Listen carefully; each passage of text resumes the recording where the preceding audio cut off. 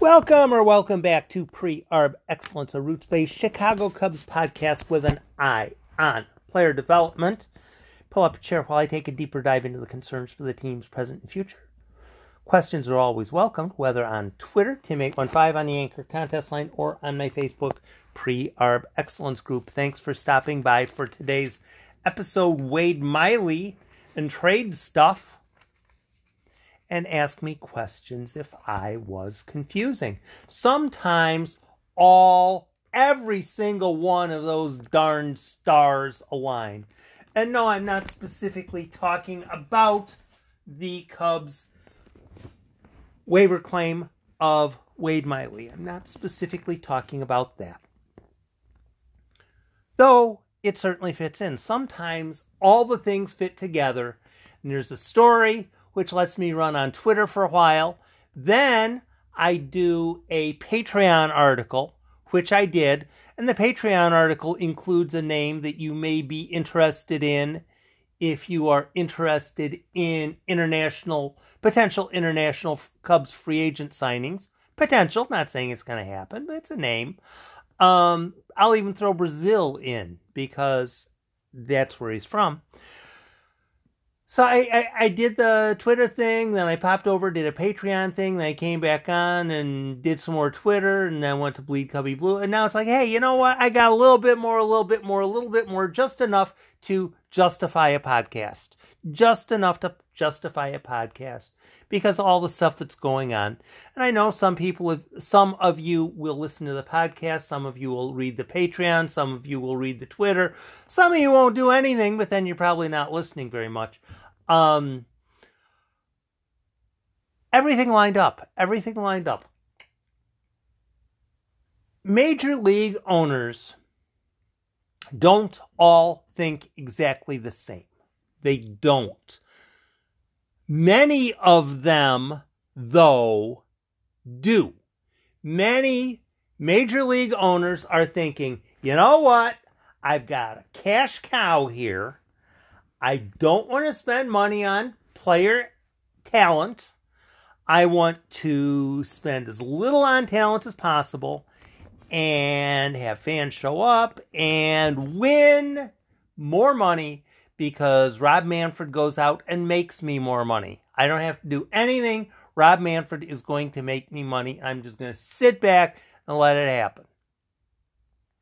And there are some people who criticize Tom Ricketts for doing that. Maybe they were correct, maybe they weren't. Argument can be made either way. But as of right now, the Cubs are in fairly good financial shape. Tom Ricketts still don't want to spend a whole lot, but the Cubs are in pretty good financial shape. The only even remotely albatross contracts that they have are Jason Heyward and David Bote. And David Bote's is very minimal. Jason Heyward's is more. But for each week that the lockout continues, Jason Heyward will not get paid. And I don't think that's going to break Tom Ricketts up a whole lot, really. I really don't think it. I don't think Tom Ricketts is going to cry much over that. So the Cubs are in good financial shape. They really are. They're in good financial shape. The question is how to attack the current scenario in good financial shape. And of course, Cubs fans, go out and sign Correa, go out and sign this guy, go out and sign that guy, go. Spend it. But Jed Carter did it again. Jed Hoyer and Carter Hawkins are, let's not do that. Let's just sit back and wait. Hang on, wait a minute. The Reds are placing Wade Miley on waivers. Okay. What that ends up meaning is once the Cubs claimed him, the Cubs for $10 million, 8 figures, very low 8 figures, got a guy they could plug into the rotation for this season. Did really well last year. Like, Baseball Reference had him at about 6 wins above. That's pretty darn good for $10 million. Don't know that he'll do that well. Don't know that he'll come close to that well. But he pitched well last year. What else can you go off of for $10 million? And to get him for $10 million, they gave up no prospects, no draft picks, and no international signing space. Just got him. So if he comes in and even has half the year he did last year, then round about trade deadline, Cubs trade Wade Miley to somebody, and bam, they get another 45-plus prospect. See how that works? It's not about prioritizing 2022. It's, does this financial action make sense? Does this financial action make sense? You're walking down the street. You're in your best. You're in your Sunday best. Your whatever it is. That really nice suit you have. Whatever it is, and you see a nickel on the ground. Are you gonna pick it up? Maybe yeah, maybe no. See a quarter on the ground. Are you gonna pick it up? Maybe yeah, maybe no. You see a $50 bill on the ground. You're gonna pick that up. Because it's a good financial decision. Sometimes, perhaps, maybe, a nickel, a quarter. No, I don't want to make people think that I'm... If it's a $50 bill, you pick it up. Why? Because it's a good financial decision. Wade Miley made sense financially. The Cubs had the 7th waiver claim. What the other executives were drinking that got them to think, yeah, nah, I don't want that. I don't know, and really I don't care. The Cubs took financial advantage of the situation.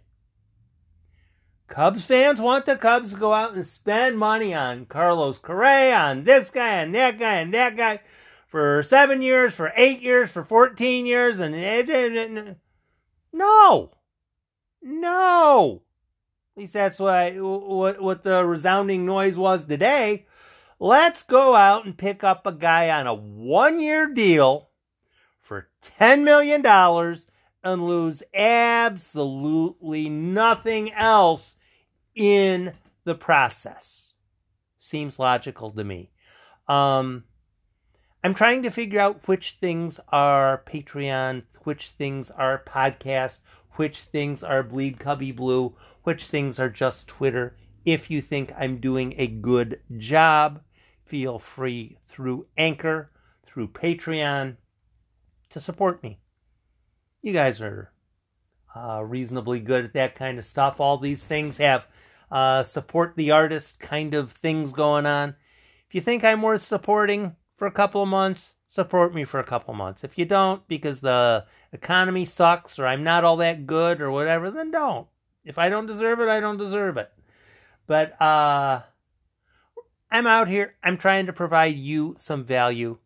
My Patreon even gives you a name to know about. But I'm trying. I'm providing you information that other people are not. Part of the Wade Miley pickup, and some people are going to balk and cry and complain. And, Wade Miley, if he does well and the Cubs struggle, Wade Miley will trade. Two things I want to talk about trades today. Possibly you knew them already. Possibly you should have known them already. Possibly I should have known them better already. I'm going to say them now just because. With the World Series over, if a person decides they're going to try to do the faux trade thing and look into who the Cubs possibly might want to be looking for in exchange if they are trading this person or that person.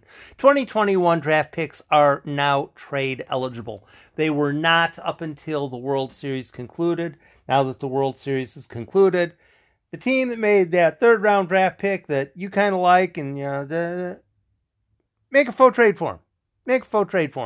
You can now trade for 2021 draft picks. So if there's a faux trade going on, let's talk about it. And when somebody does I love the Wilson Contreras fake trades. I just love the Wilson Contreras fake trades Because the Yankee fan Wilson Contreras trade is we, the Yankees, will trade the Cubs, Gary Sanchez, and some slag heap guy for Wilson Contreras. I love those. I love those. They're so absolute garbage. What I like to respond with is, well, base your trade with the Cubs on the most recent trade with the Cubs, the Anthony Rizzo trade. In the Anthony Rizzo trade, the Cubs got 2 rated prospects on Fangraphs, both of whom were notable in the Yankees pipeline. So if you're trading for Wilson Contreras and you want to toss Austin Wells plus a prospect, then yeah, maybe that might be, but if it's Gary Sanchez is the key, forget it. And they disappear because many people don't have any remote idea on their pipeline. And based on Cubs trades, with the exception of one, pretty much every Cubs trade has been for a prospect. Pretty much every, actually there have been 2. There was the Kimbrel trade, which was Craig Kimbrel for Cody Hoyer and Nick Madrigal, neither of whom were prospects. And the other was the $1 for Trace Thompson trade, which was not for a prospect. But the majority of the Cubs trades since a year ago have been principally, if not exclusively, for prospects. So yeah, if the Cubs are going to make a trade, it's probably going to involve a prospect, and the prospect is probably going to be the pull, the draw, the reason it's being done. And with the Kimbrel trade, while Hoyer nor Madrigal were prospects, they both have cost control well on into the future. One other thing about trades to mind, with the Miley acquisition in mind, is when a team is making a trade, this guy for prospects, this guy for prospects, this guy for prospects, whether this is how it's actually done or not. I've never been involved in trade discussion where 2 executives from major league teams are bouncing stuff back and forth. I haven't been in that room. I haven't been on that conference call. I haven't been on that Zoom talk. I haven't been involved. I have not been there. One thing I think possibly gets overplayed, and possibly I will overplay it, possibly I've overplayed it in the past, possibly I will overplay it in the future. But I'm just saying, as of today, Friday, the November it is, possibly maybe it gets a little bit overplayed, is the positionality. Possibly positionality gets overplayed. Sometimes people are, the Cubs absolutely have to trade for a pitcher, a pitching prospect, or they absolutely have to trade for a third base prospect, or a right field get the best guys. Get the best guys. You know, if there's a guy who this guy's a B plus, that guy's a B, that guy's a B minus.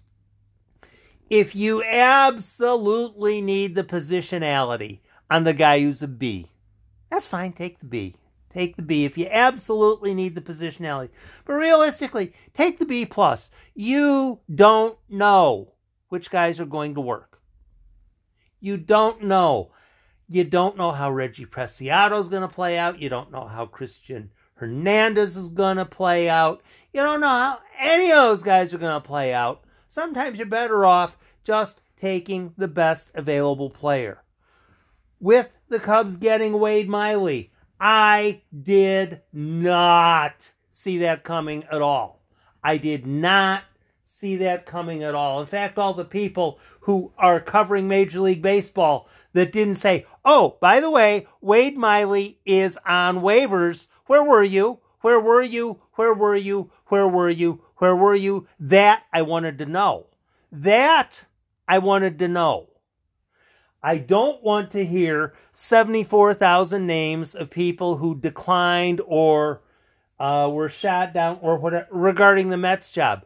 If Wade Miley is on waivers, tell me that. Don't tell me who the Mets aren't hiring. Tell me who is on waivers so I can assess that. That seems to make sense. So yeah, as the Cubs look to make trades at the next deadline, if they're not in contention, it's not the end of the world. You don't jump off a building because a team is right-sizing themselves, especially if they're doing it in a proper fashion. Soon, the Cubs will be past the Jason Heyward contract. They will be closer to past it by the time the next regular season game starts. They're almost past it already. The Wade Miley pickup was absolutely brilliant. It might not work, but even if it doesn't work, it was brilliant. The Cubs added a starting pitcher. What was it? 32? Do I have... I looked it up a couple minutes ago. He either made 28 or 32 starts last year. 28 or 32. Either one. That's pretty darn good. You know, that's reliable. He could go out in spring training and blow out his elbow and people say, oh, that was a stupid pick. No, it was actually a very astute pickup, whether it works or not. There is the, does it pass the logic test angle of things? And then there is the, did it work out? Two completely, entirely different things. A team can draft the absolute perfect player, but he could have a knee injury and be completely useless for his entire career. It's still the right pick if it was the right pick. If it was the right pick, it was the right pick. The decision and the execution, the selection and the payback are entirely different. This was a very astute trade. It bumps my 40-man roster question a bit. Instead of my 40-man roster goal being 34 or 35, with the Wade Miley addition, the 40-man roster goal is now 35 or 36, because with Wade Miley, that's one less addition the Cubs will have to make in the offseason. They're not going to have to wrangle to go get a starting pitcher for a season. They already have him. So now the 40-man roster goal is 35 or 36, not 34 or 35. Nobody has to get non-tendered because Wade Miley was brought in. Somebody like Wade Miley was going to get brought in probably for at least that much money, and probably not with as good of a season last year. This was a very astute trade, and as you continue to look to moves for the future, mind the talent, not the position, and also mind the 2021 draft choices. That's about all for today. I will have another one up soon. Thanks for listening. Feel free to share. Hit like, hit subscribe, all that kind of stuff that people say on social media. Have a great day and enjoy your weekend.